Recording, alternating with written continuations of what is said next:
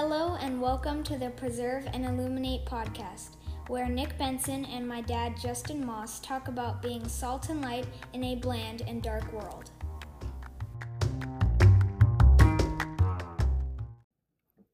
Welcome back to the Preserve and Illuminate podcast. My name is Nick Benson, and as always, joined by my brother Justin Moss. Hi, Nicholas. What's up, Justin? Yo. How you doing?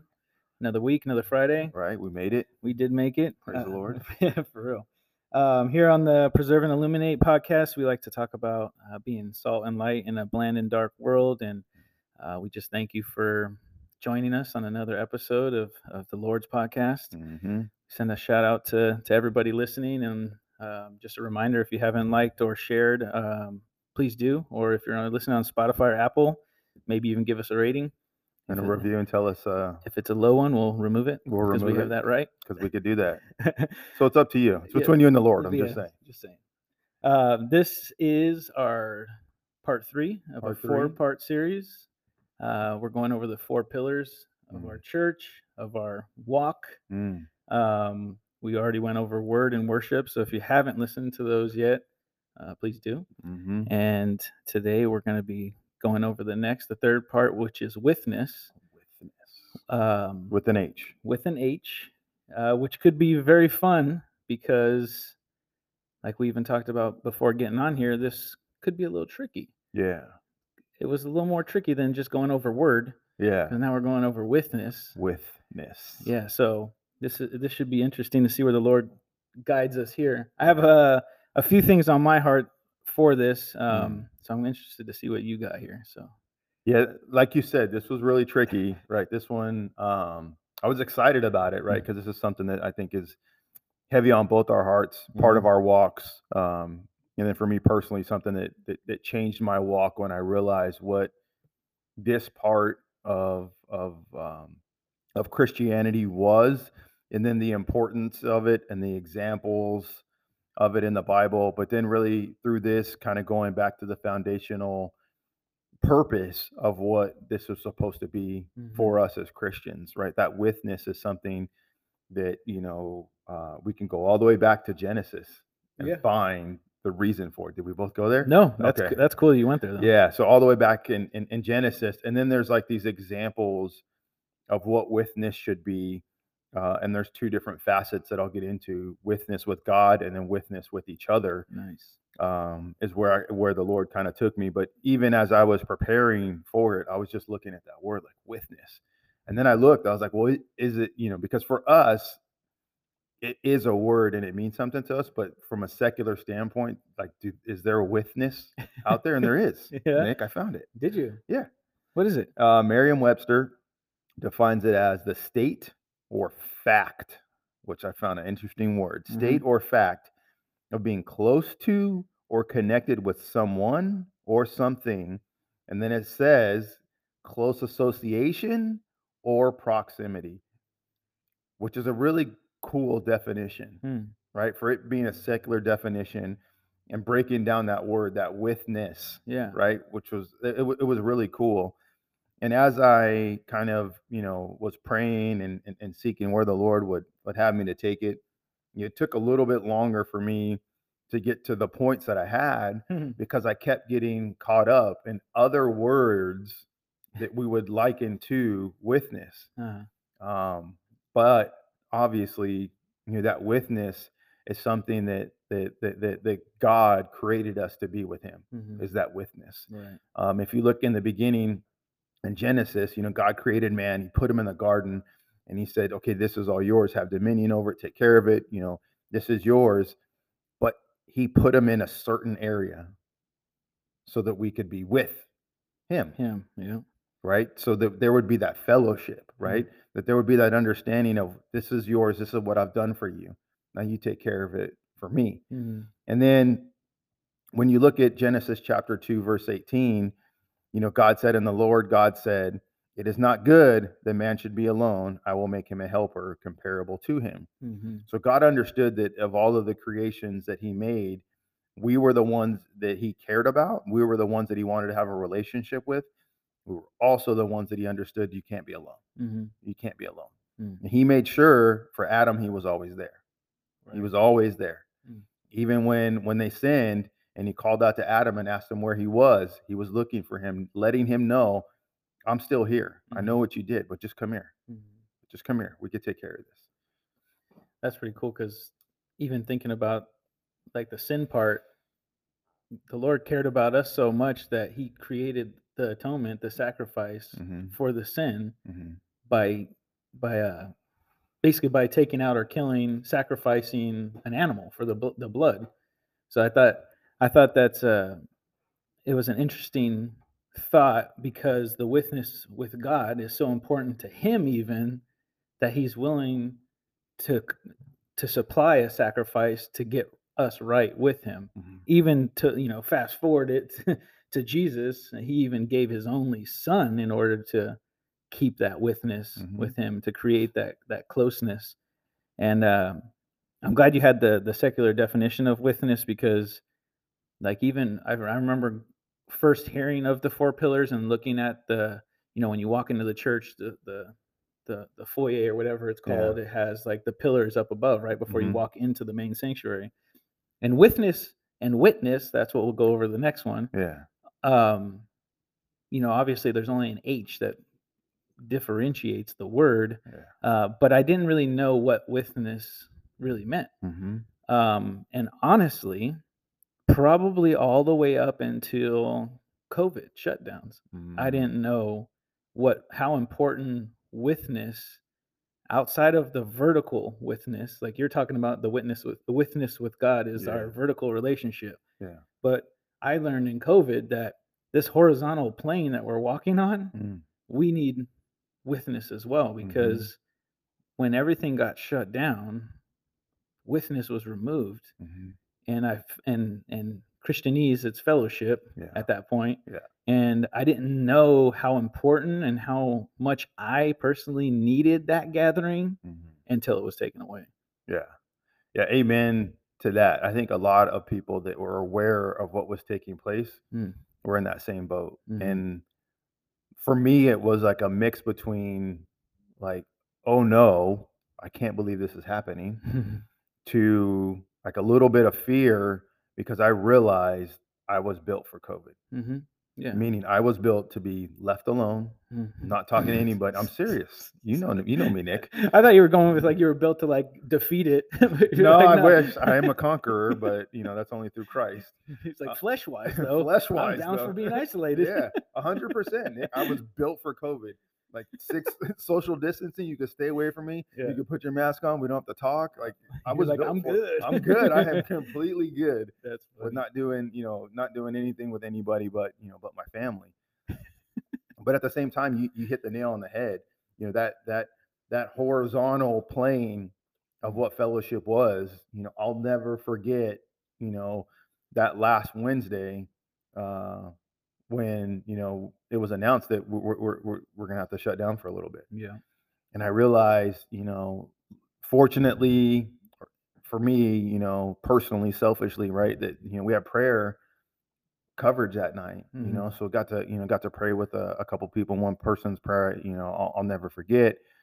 But like just being there and just trying to hold on for that extra 15 more minutes, right, in the chapel. And that slow walk, and even on the drive home, there was no Dairy Queen that night. There was no Dairy Queen that night. Sad day. Yeah, serious, straight up. That's what he knew it was bad.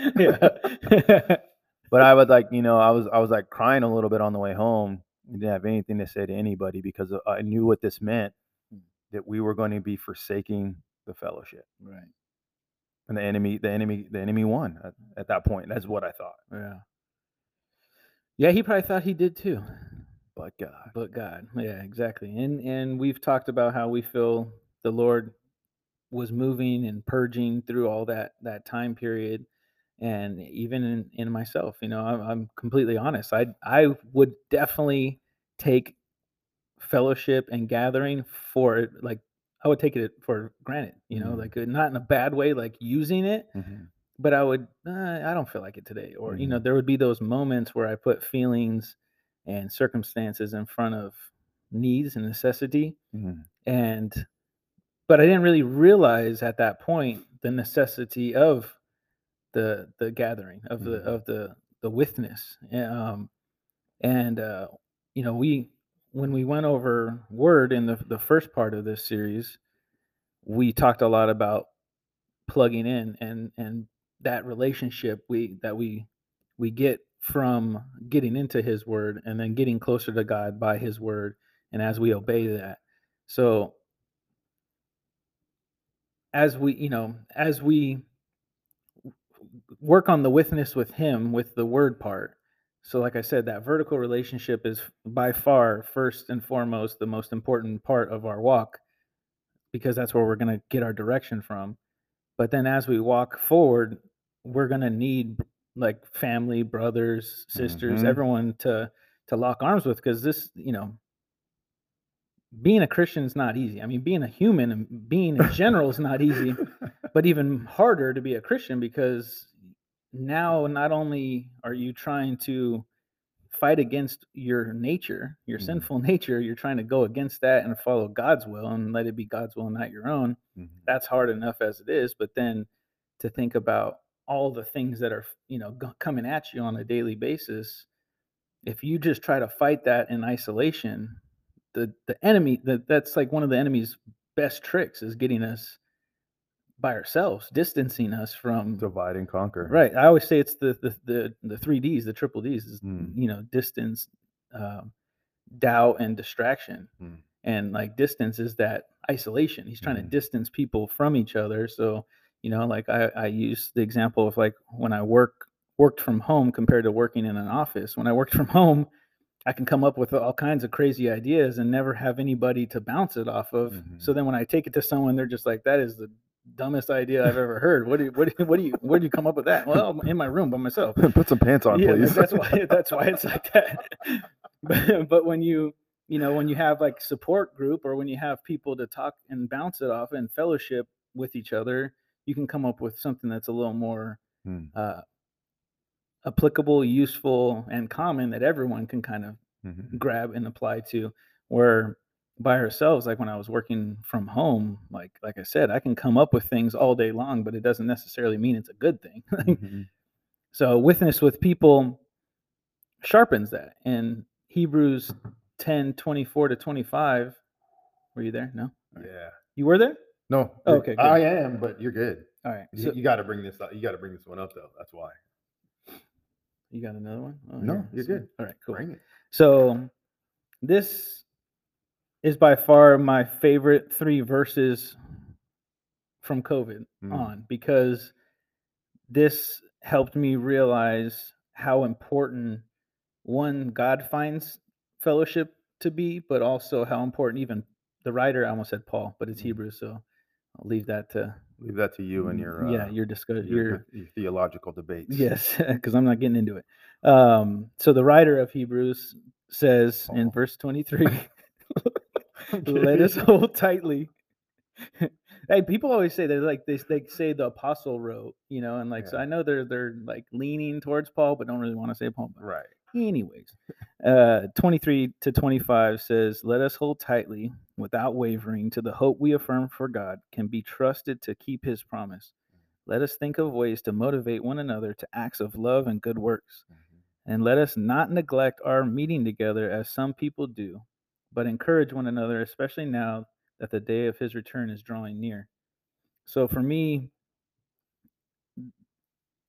let us hold tightly without wavering for the hope we affirm. So like, I've talked about the promises and God's promises and how they're the same. They're all here, but people apply them differently for their own personal walk. So for me, different promises will stand out.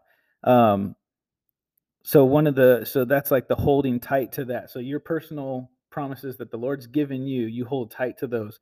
Don't worry about what anyone else is doing. You trust to keep those, and then as you're holding tight to that, to the relationship, the witness with Him, then you're able to motivate and encourage others through that. So, for me personally, I like to be encouraged. So by nature, I probably encourage others because I like to be encouraged. So, which means full of courage. So like I want other people to be the same. I want them to have courage in what the Lord's doing. Like if he started to work in you, the Bible says he's going to finish it. He's faithful and just. Right. So let's hold tight to that. And then while we're holding tight, let's lock arms with some brothers and sisters and move forward in this world with witness, because it says in verse 25 at the end, encourage one another, especially now that the day of his return is drawing near. Capital D, by the way. I don't know if it is a capital D in your book. The day approaching, is it? The day of his return? No, not even the H is capitalized, so it's all bad. I'm gonna have to write somebody. Ooh. Yeah. So yes, when you're writing God or him or his, when you're talking about God, capitalize the H, please. Have some respect. Yes, please. But anyways, drawing, or especially now that the day of his return is drawing near, we see that more than ever right now in everything going on. Anybody that knows anything about what's happening right now, they'll tell you it's end of day times, end of times. This verse says, do not neglect a meeting together, witness, as some people do, but encourage one another, especially now. So encourage. So like the Bible study group I'm in, we met last night for a little like fellowship gathering just before studies starting in the next couple of weeks and stuff.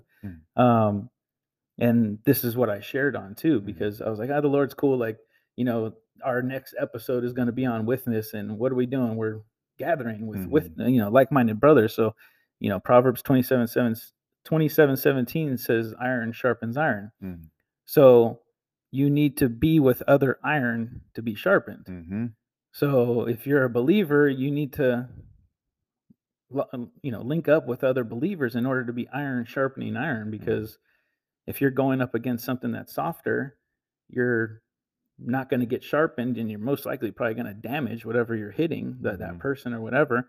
Or if it's a harder material than iron, now you're going to get damaged in that way or doled out, So for me, the way I've, especially like I said, after COVID, I started realizing that to forsake that time of witness with each other was actually more damaging than it is helpful. Even though, like you said, our personal, like we would like to just be left alone or be left to our own thoughts or be left to do whatever we feel like doing. But the Bible clearly tells us that's not what we should be doing. Yeah. And there's, countless examples. And even in this portion of scripture that you're talking about in Hebrews, I love how it starts off and it says, let us consider one another, because it's talking about, us considering each other. So when you're linked arms, you definitely don't sway side to side, right? You kind of want to hold steady. So you hold steady and that person can hold on to you, and it kind of becomes like a linking of people. Now that's a physical, visual example of what a text message looks like when a brother reaches out to you and says, hey bro, I'm praying for you. Right. Yeah. You see that, you're like, oh wow, that's awesome. That's encouraging. That's encouraging, for right? Sure, You know what I mean? Like you said, that's being full of courage. But then it goes on to say, in order to stir up love and good works. That's what that witness is. It's to stir up that love and to stir up the good works. Anybody that's experienced that true fellowship with Christian men specifically, nothing against, women fellowship, but that men fellowship, when men get together and you realize, like, I'm with a group of brothers, like those bonds that are created, like you yearn for more of that. It's in you where you just can't control it. And then you get ministered to, and then you begin to care for those brothers, you love for those brothers. And then, that bond of peace comes upon you guys and you're united, right? You're united as Christian men. That's the scariest thing that the enemy could ever see, right? Aside from being cast in a lake of fire, right? That's the scariest thing, because that's a signal to him of a loss and what his future is, where he can't break that bond. We were joking around before the podcast started about get behind me, Satan, but that's a get behind me, Satan moment right there. And one of the best examples that I like to look at with the witness with God, and I'll before I actually get to those verses, I want to ask you, when you get to heaven, like, who's the person that, everybody's got that person they want to go see, but who's the person you want to go see? Oh man. Yeah, I have trouble with those questions. Yeah, because they're weird. Yeah, because like, I think by the time I get to heaven, I think it's going to be more of like an awe, like, worship moment. Yeah. But for the sake of the game, play along, Nick. My goodness. So you're talking about someone Here we go. Because I want to say Jesus, I want to say Paul. That some people will say, I want to see Adam and ask him, why'd you sin? Things like that. Like you're going to do that, but anyways, you're not. Yeah. You're not. But seeing Jesus face to face would probably be top notch, top drawer, in my opinion. But if we're talking about people, oh man, that's hard. Yeah, that's okay, Nick. That's hard because there's like so many people that have passed away, and like you like to believe that they're in heaven. Yeah. So you would think of family members that you've lost and people like that for sure. But it is tough because I like to think of things in like in the reality form, and what ifs always kind of bug me. And like, it's good to know. Yeah, like I'm gonna what if. Yeah, you're gonna. What, I didn't want to even say that because I know that's what you're gonna give me a hard time. Again, what you if did it for yourself? What if you didn't share these Reese's? Oh, Nick, you brought it up. But you did. But I did. Because just for the record, I'm learning. Just for the record, Mrs. Benson, I bought Reese's and I gave them to Nick right away. Opened the package in front of him and gave them to him right away. Yes. Just so that we could be a witness. He's a better Christian than me. To Nicholas on what sharing is. Oh man. All right. So who do you want to see? I don't like that question either. I know I did. I just wanted to see what you were going to say. Watch you flesh out on the podcast. So you can make fun of me. Just set a trap. No, but one of the more fascinating people in the entire Bible is Enoch. Yeah. All right. Like Enoch, like how did that go? What did that feel like? Yeah, what did that feel like? Where that was the Lord making sure raptures work. Right. He was a test case. He's make sure this works. Oh yeah, we're good. Got him. Does he have a heart? For all of his parts together, we did it. All right. Jesus, Holy Spirit, we're good to go. Yeah. Oh man. We need to pray. Yes. We're just gonna stop right now and pray. Sorry. But Enoch, because I love the story of Enoch because it's so short. It is so short, and I love short stories. Anybody that knows me, because of in Genesis chapter 5, I'm going to read verses 21 through 24, and then I'm actually going to jump to Hebrews 11, 5 through 6, because it tells a little bit more. But Tony Evans said, that God and Enoch were having a conversation, and God just looked at Enoch and said, you know what, let's just continue this conversation up in heaven. And I love how he just kind of casually just presents the fact that Enoch just, walked with God and he was not, and God took him. Yeah. I was like, whoa. Yeah. But Genesis chapter 5, again, verses 21 through 24. So it says, Enoch lived 65 years and begot Methuselah. After he begot Methuselah, Enoch walked with God 300 years and had sons and daughters. So all the days of Enoch were 365 years. And here it is. And Enoch walked with God, and he was not, for God took him. We could jump to Hebrews chapter 11, verses 5 through 6 to get a little bit more out of this. And remember, this is the Hall of Faith. I think Enoch is his number. I don't have it open, but I think Enoch is the second person behind Abraham in the Hall of Faith. And I'll have to fact check myself later on that. But it says, by faith, Enoch was taken away so that he did not see death and was not found, because God had taken him. For before he was taken, he had this testimony, that he pleased God. But without faith, it is impossible to please him. For he who comes to God must believe that he is, and that he is a rewarder of those who diligently seek him. That kind of gives us a little bit of insight of what Enoch did, who he was. But more importantly, for this particular topic, that's what witness with God is. And that is, again, what we should be exhibiting to others that we are in witness with. So you're talking about that vertical and that horizontal plane. Mm-hmm. That is the actual crux, the cross streets, the crossroads of what that is. It's these things. That we are seeking God, that we have faith. And then we will see that reward for diligently seeking him. But without faith, it's impossible. So it's all right there, just in faith. So in our faith, we meet that little crossroads, right? And that's where we are met by God. And that's the example that I have, for witness, especially using Enoch because he ministers to me, not only because of shortness, but just how matter of fact it is, right? Like he was with God. Right. And he took him up. Yeah, that's pretty cool. He gone. That's what I just wrote. I'm going to write that down right now in my Bible. He gone. He gone. He was the second behind Abel. He was, right? Abel, though. Abel. What'd I say? Abraham. I said Abraham. Sorry. Yeah, because it was Abel. It was Abel, then Enoch. Shame on me. No, you got it, though. You got the second part right. And the name started with an A. But I liked going back to the Genesis 5 verses. In verse 24, in the NLT, it says, walking in close fellowship with God. Then one day he disappeared because God took him. So that's, that witness with God, like you're saying, that close fellowship, that's that intimacy that the Lord yearns from us, and we should yearn from him, because we're not going to find him unless he reveals himself. So as we dig into his word, as we worship, and then as we gather, he reveals himself in and through all those things in different ways, all throughout.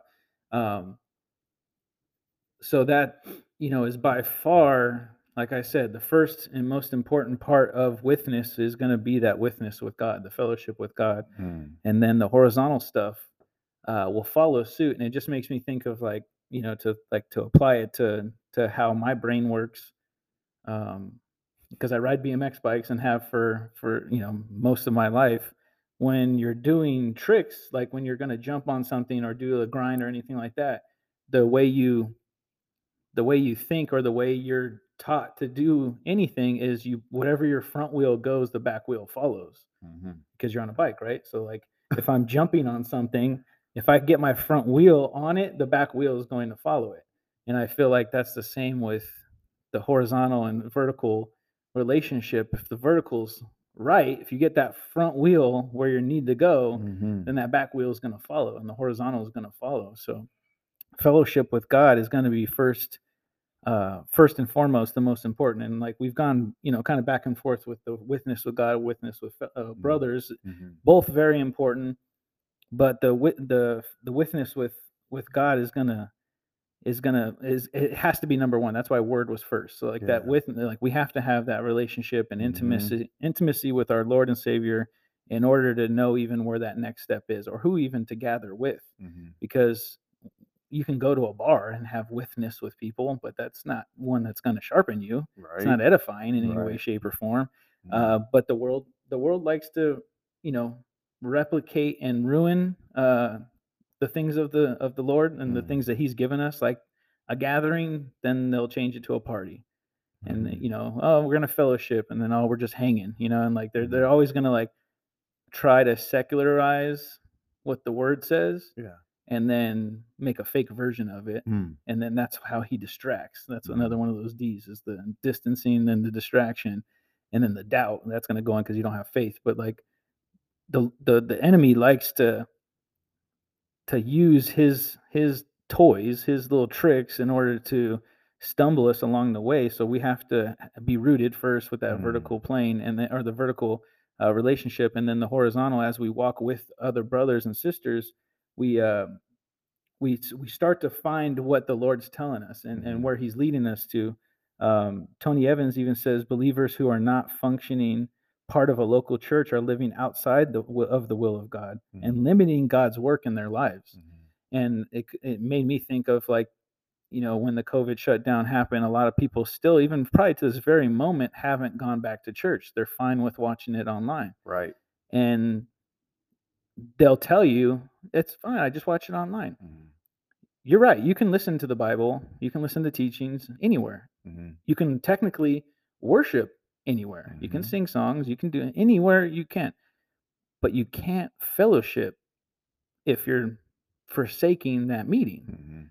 So you're actually losing out, not only for your personal walk, but maybe even for someone else's walk, because we are to sharpen each other. So the Lord may be needing or wanting to use you to maybe sharpen another brother, but you're not going to be there. So then he's going to use someone else, or you're going to lose out on the blessing of being part of God's will, the Lord's will, because you're not part of the Lord's will, or you're limited in it in your own life, even because you're forsaking that gathering. Yeah, I couldn't agree more. And even thinking about how, as you were saying that, like we were all designed to be in fellowship, and even as humans, right? There's always a desire to share your thoughts and ideas or commonalities with other people. That's good. Yeah, Commonalities. Yeah. and you sure. look for that. Yeah. You absolutely look for that. And even as like little kids, you could see kids that group together.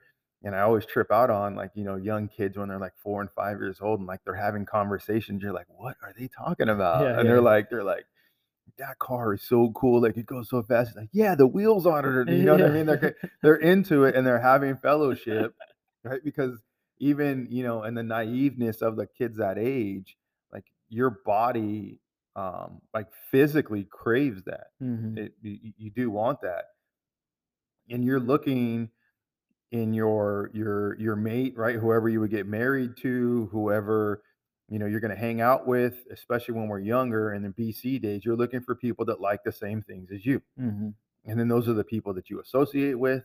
So in school, it was like the nerds and the jocks, right? You had those things that you associated with.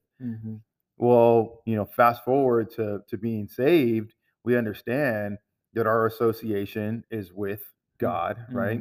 And then you begin to associate on that vertical platform and that horizontal platform on people that have that same belief. Yeah. And then like we've all had these situations, and I've experienced them, at work, because there's people all over the country and even the world for that matter that we get to interact with. And you find out that someone's a Christian, they're like, oh wow, there's another one, right? It's a unicorn. I'm kidding. A unicorn. It's a unicorn. They're real. They're real. But you look for that, and that draws us to each other, right? But in faith, it's that bond cannot be broken. And that's kind of what I kind of wanted to get to, on two different sets of scripture. I'm just going to focus on Ephesians right now, verses 1-6, because Paul, right, writes, I therefore, the prisoner of the Lord, beseech you to walk worthy of the calling in which you were called. That's our faith. That's our Christian, our Christianness, right? And then he kind of gives some things here: with all lowliness and gentleness, with long suffering, bearing with one another in love, endeavoring to keep the unity of the Spirit in the bond of peace. I mentioned the bond of peace earlier on purpose because of this scripture, because these are the things that we're supposed to do. We've been called. That's the first thing. Understand that you've been called. You have been called, right? But also that you should not put yourself above anybody. You should be gentle, right? You should be long suffering. You should care for people. You should pray for them. You should lift them up. You should try to empathize with what they're going on with, what they're going through, and then keep them in prayer and love on them. And then it says bearing with one another in love. That bearing is an interesting word, because the more you love people, the more you invest in them personally and spiritually, and then the more open you are to get hurt. That's why that bearing is there, because the more open you are, the easier it is for you to get hurt. But you have to bear with people in love, but understanding that you have to endeavor to keep the unity of the Spirit and the bond of peace. So there's unity of spirit, there's that bond that keeps us together, and that peace that we get from God. And then he says, this is one of my favorite portions of scripture.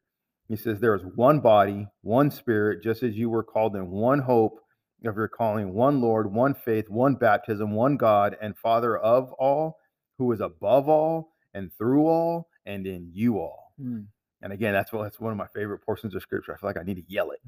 Or rap it. Rap it. Wiki, wiki. Wiki, wiki. He did that to me, Nick. Got you. Got him back. But the way that Paul's writing this is really, he's framing what it should look like for a church, for a group of Christians, how we should be, what keeps us together. And he basically, all the junk that we brought on that horizontal platform, all of our problems, all of our past, our history, he swept it clean and said, this is what the foundation of that fellowship is. This is the foundation of witness. That witness isn't about you. It's about the person next to you. to the left, to the right, to the front, to the back, caring for them, loving on them, because we want to keep that bond of peace, because we should be in the spirit and not the flesh, because we should love one another, because we have one Father, right? Because Jesus came down here to save us. Because of all that, we should be who we're called to be, and that's what witness is. Sorry. That's good. Amen. And it goes along with that thought of not neglecting the time we have to be together, because Charles Stanley even says, like, so why are we commanded to meet? Why go to church? And his answer is to safeguard against drifting. And I was like, wow, that's kind of interesting, because we can think of it on the way of like, we need witness because we need to be there for so-and-so, or we need to be there for this group, that group. We have to remember that the witness is also a part of us. It's our walk too. So if we forsake that time of gathering, we don't keep the bond of peace, we don't unite with other brothers and sisters, we're actually neglecting that, and that will actually cause us to drift or to stray. He goes on to say, the accountability and encouragement found in church anchors us against the tides that work to sweep us away. To neglect the regular assembly of fellow Christians is to miss out on this essential element in the development of our faith. God desires a close relationship with his children. By becoming active in a local church, you safeguard yourself against missing out on all that God has for you. Your participation in a local church protects your personal fellowship with God. So I thought that was interesting, because that's that uniting, that bond of peace is as easy as going to church. Yes, he's saying that we should be participating in it. So that's more than just the attendance. That's serving. And for me personally, some of the best fellowship I have and had is when we're serving. And a lot of it is usually cleaning things up. Like, it's crazy. It's crazy. Yeah, I'm like, I don't understand why that's fun, because if I have to clean something at home, I'll kick and scream about it. But like, when you're serving with like-minded brothers, even if it's just like literally one other brother, for some reason there's joy in the service. And it kind of blows my mind, because like I said, my flesh used to think that the work side, the service side, is not appealing. But then now, fast forward years later, I look forward to that time. And I'm even encouraging other brothers, like, hey, like, come help me take out the trash. And they're like, why? I'm like, because it's awesome. Like, why? And I'm like, I don't know. We can like talk while we're doing it. And that blessed me, because on, the last men's event, I looked out and saw two brothers taking the trash out, doing it together, and in all honesty, to be like completely transparent, like my name was actually the one that should have been doing the trash, but there was other things needing to be done at that very moment. You're not believing me right now. Nope. You should see his face. Shirking the responsibility. Yeah. Go ahead, tell us more. But I'm telling you, it blessed me to then look out and see somebody doing the work you were supposed to. Two brothers doing it together, and me not. But no, anyways. But no, I thought that was, one of those moments where I was like, this whole thing just happened. There was a men's breakfast. People got fed physically and spiritually. And then these two brothers are just taking out trash together. I'm like, that's like smiling. Yeah. And yeah, willingly. No one asked them to do that. It was just, that needs to be done. I'll do it. Hey, I'll do it with you. We'll do it faster now, because we're helping each other. And before you know it, they're having conversations. You just made a brother for life. Right. And as you were saying that, there's not many places that we would go or be BC days, probably at all, where you would be happy to be a servant to that level. You know what I mean? And even as you were saying that, I was thinking about, every time we have those events, right? We got to clean the kitchen and mop the floor. And there's like 10 to 20 dudes watching the floor dry, just hanging out. Nobody does that. Nobody does that. Watching the floor dry, right? Because first of all, nobody wants to clean the floor, right? And shout out to Nick. He did mop the floor. He did. So you redeemed yourself, Nick. Stop stealing my blessings, man. Right? My rewards. You're supposed to tell Oh, people. you gave them all away Sorry. anyways, man. After, you're supposed to take out the trash. And like, no, I'm kidding. You blew it. He blew it. Yeah. The whole thing is over. Yeah. Torch it. No, but the things that we will celebrate fellowship over do not make sense. It does not make sense. Like, how do you call that fun, right? And I remember like the first couple of events where people were excited. They're like, yeah, come serve. We're gonna cook, because we cooked back then. We're gonna cook, we're gonna clean, and then we're gonna set up. We're gonna have the fellowship, and then we're gonna break down and clean again. And I was like, and we want us to show up for that? Like, I'll just show up for the thing. Like, why do I want to do all that? Yeah, why do I got all this extra stuff? And then, to your point, you go do it one time and you're like, wow, this is crazy. Like, you appreciate the fellowship. You could feel and see the Spirit moving and the joy of the Lord coming upon us, just doing service unto Him, right? And there's no better place to be in that witness situation than that right there. Amen. I think we probably both have this. Do you have Psalms 133 verses 1 through 3? You don't? Oh, wow, this is cool. I saw. Yeah, no, I didn't go there. All right, I'm gonna go there, Nick. Do it. All right, I'm doing it. All right, Psalms 133 verses 1 through 3, and then bear with me because I kind of nerded out on this one a little bit. All right, so it says, "Behold, how good and how pleasant it is for brethren to dwell together in unity." Right? Yeah. It is like the precious oil upon the head, running down on the beard of Aaron, running down on the edge of his garments. It's like the dew of Hermon descending upon the mountains of Zion.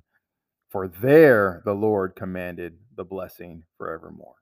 So there's three components, and I'm going to try not to get long-winded here, but there's three components there that were really interesting because I kind of meditated on this portion of scripture for a little bit.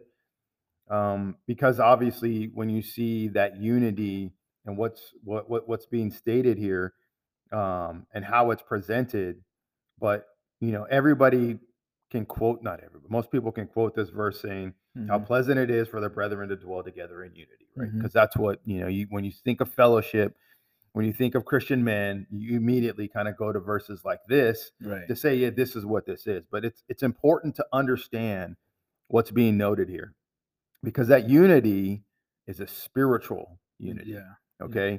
That's what that unity, and that's kind of like the basis of what the next two things are going to be. That unity should be spiritual unity. That unity was a calling and an anointing for the Israelites to be in unity together because they were God's people. That's what that unity is. No different than what the Christian church should be today. God's people united together, supporting each other, protecting each other, willing to fight for each other, right? Willing to understand and minister to each other, willing to sacrifice to each other, understanding that each person has a place and each person has a gift, and you're to execute on those gifts, all to the glory of the Lord because of what He gave to you. The next one is the oil. So that's the anointing of Aaron when he became a priest. He brought it all the way back to that royal priesthood that they were anointing Aaron for, but that is that spiritual blessing. Okay, because we had spiritual unity first, so now it's a spiritual blessing. Looking at the blessings, because we were in unity, we get those spiritual blessings. That time that we have together is anointed, right? It's so anointed that it overflows the head, the beard. It's on his garments. It's everywhere. It's permeating, right? And that oil, we've all gotten oil on something. Like, it doesn't go anywhere. That's permanent. That's a stain and a mark on us that cannot be removed. And that's what that fellowship, that witness should be. And the next thing is the dew, and that's the Mount Hermon.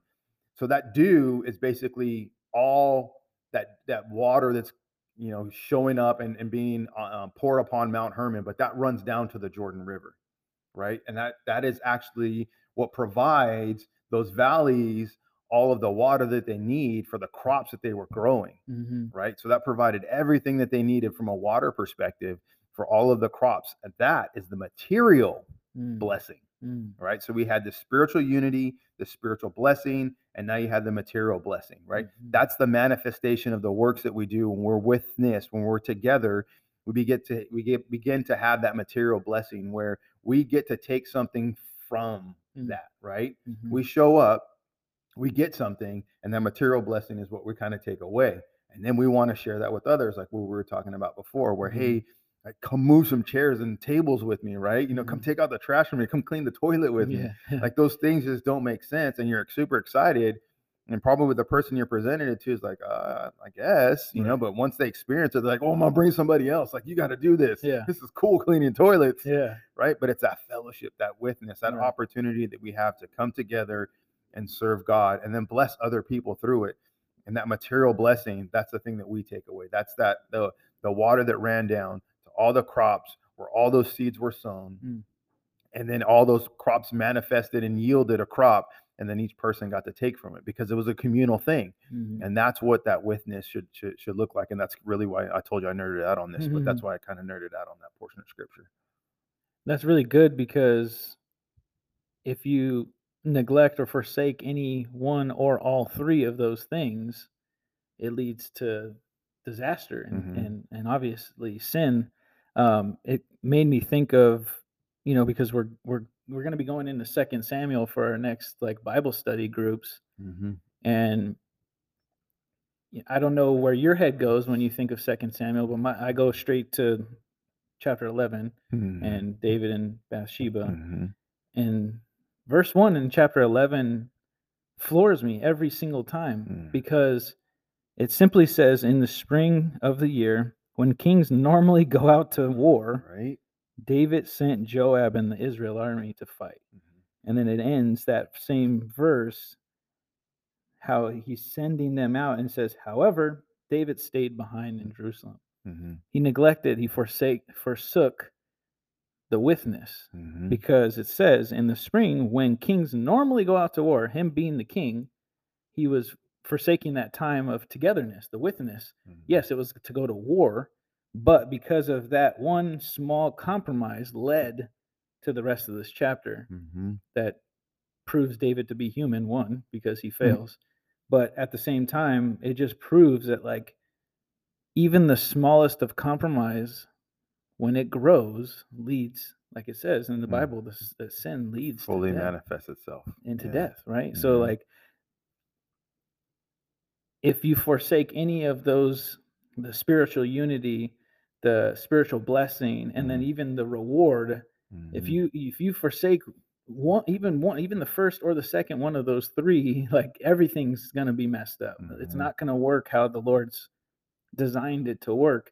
And he's designed us to be with each other for fellowship, right? We've kind of gone over that a few times here. So Psalms 133 verse 1 is by far, like you said, one of the more popular go-to, especially when brothers get together, when it's like a men's event and stuff. Like I've shared on how Craig put that on my beard oil that he made, and that was one of the first verses I heard him share was at a men's breakfast. And what's even crazier and cooler is verse 2 talks about anointing oil going on, running down his beard and stuff, which I'm like, that's actually really cool.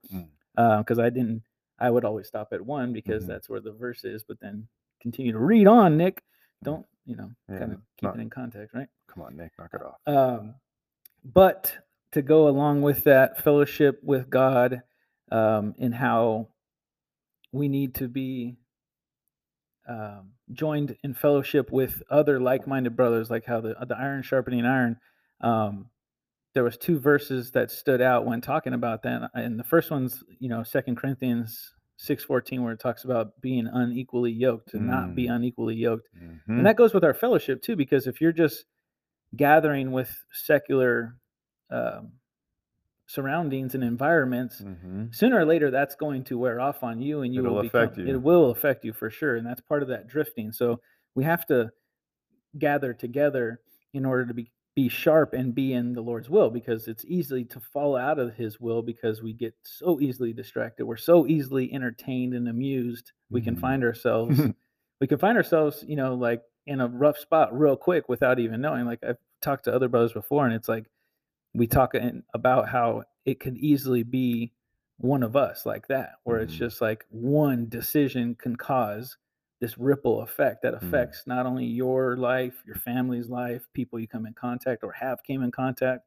So that being said, 2 Corinthians 6:14 talks about don't be unequally yoked. Well, Ephesians 5:11 says, take no part in the worthless deeds of evil and darkness. Instead, expose them. Mm-hmm. So how do we take no part in worthless and evil deeds of evil and darkness when there's nothing but dark around us?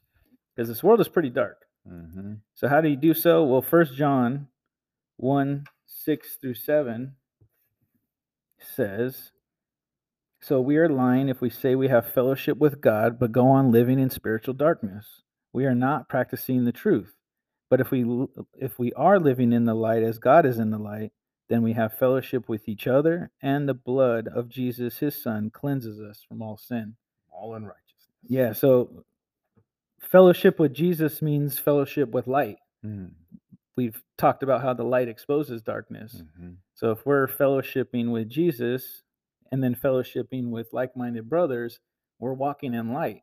Mm-hmm. And then we're going to be a testimony, a witness. We'll get into that one next episode, but we will be that light in this dark world that helps attract other people to Jesus. Because at the end of this time, at the end of the world, like, no one's going to be able to do the hashtag TFTI, thanks for the invite, like making it sound like you weren't invited, because everyone is invited. Heard that before.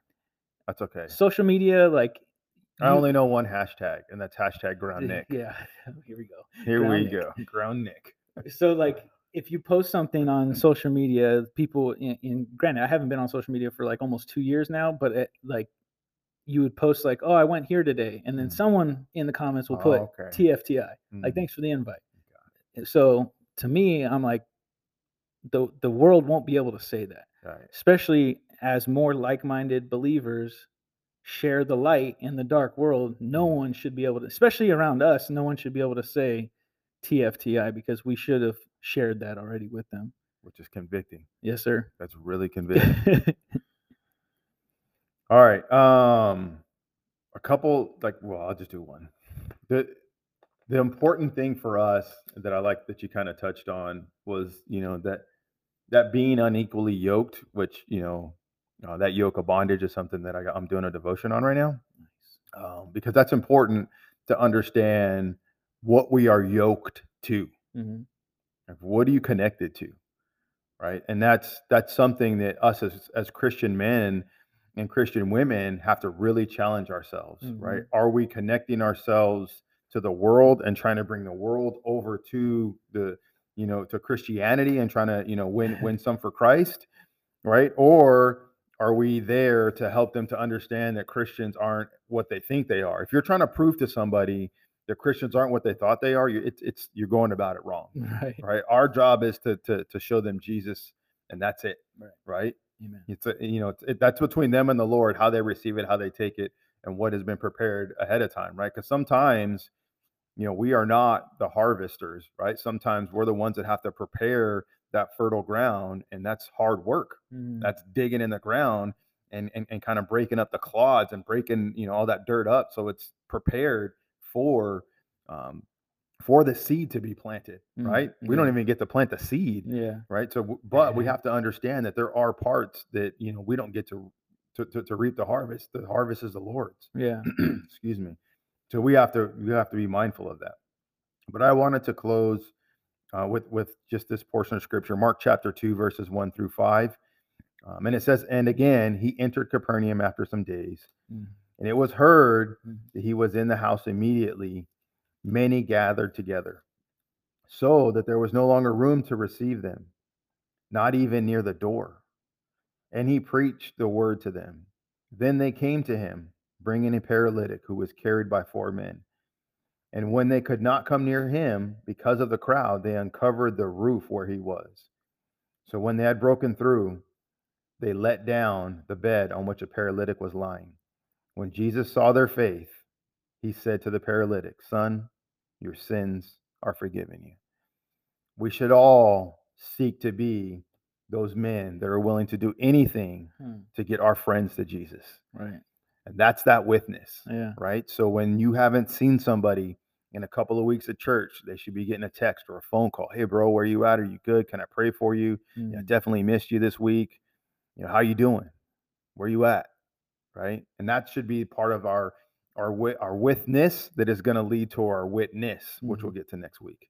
But I wanted to kind of bring this up as my closing notes and my closing scripture because it's so important for us to be those men and be ready for that. Those are those acts of service. That's that spiritual unity. That's that spiritual blessing. And then, maybe we'll get a material blessing. Maybe. I'm looking for mine in heaven. I'm just looking for it. If not here, I'm sure we got plenty of rewards in heaven to look forward to. Perfectly.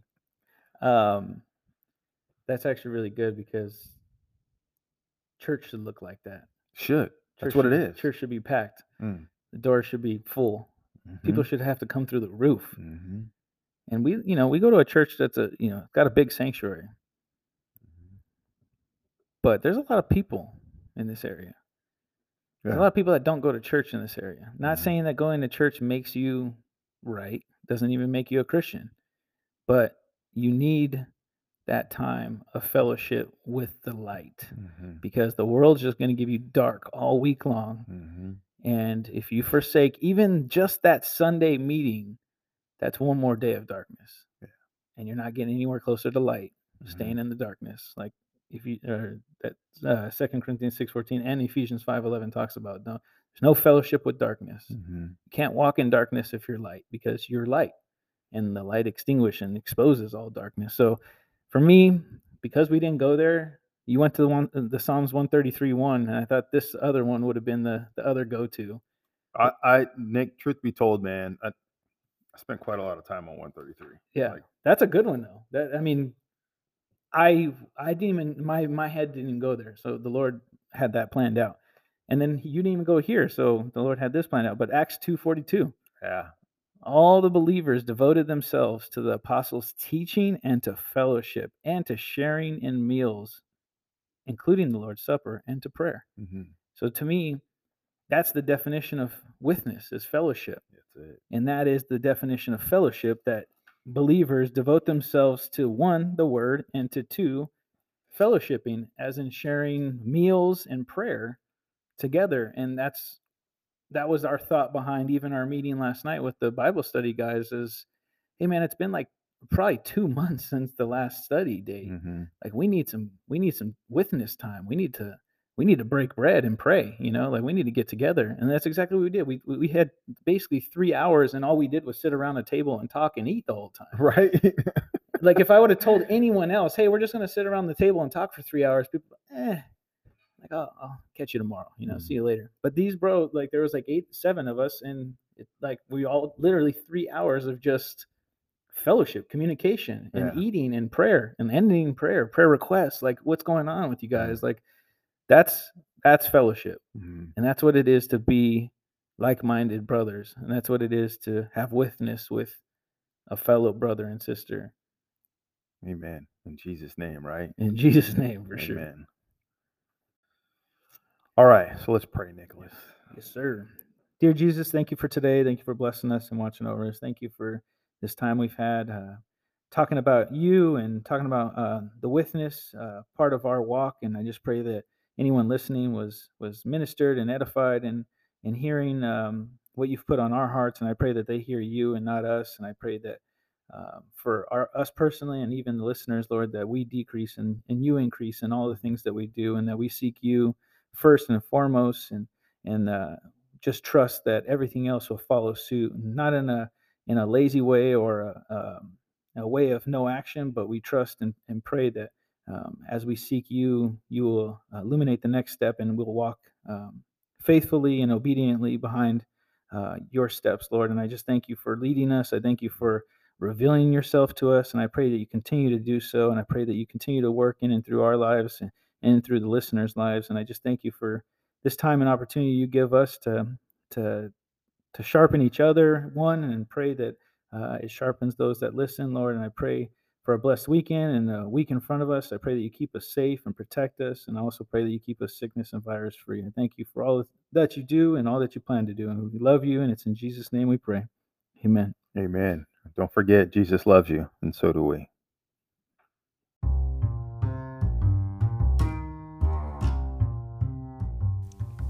Thank you for listening to the Preserve and Illuminate podcast. We hope and pray this episode has brightened up your day. We appreciate you, and if possible, please post or share with anyone that may enjoy our podcast. Thank you, and God bless.